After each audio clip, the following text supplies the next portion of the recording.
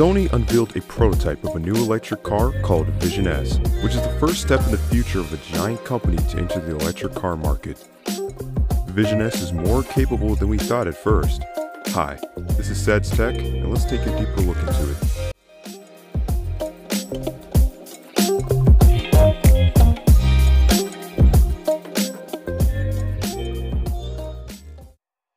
At the launch of the CES Technology Exhibition in Las Vegas, Sony unveiled a prototype of a new electric vehicle equipped with smart driving technology within the framework of a new initiative from the company called Vision S Initiative.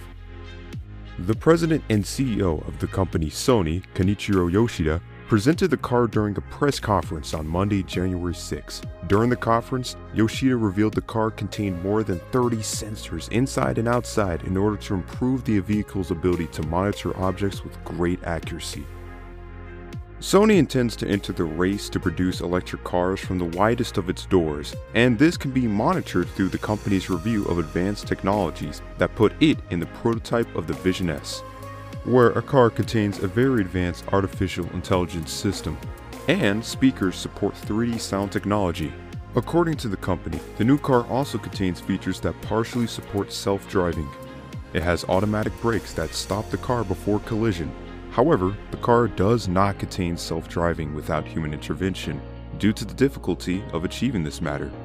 The company is scheduled to officially test its new car on Japanese roads during March 2001. President Yoshida said that Sony does not plan to sell the car commercially or to mass produce it. We should wait and watch to see whether Sony's vision can withstand the automobile market. This is Pierce Davis, and visit our blog present in the description below, and subscribe for more information like this. See you guys later. Peace out!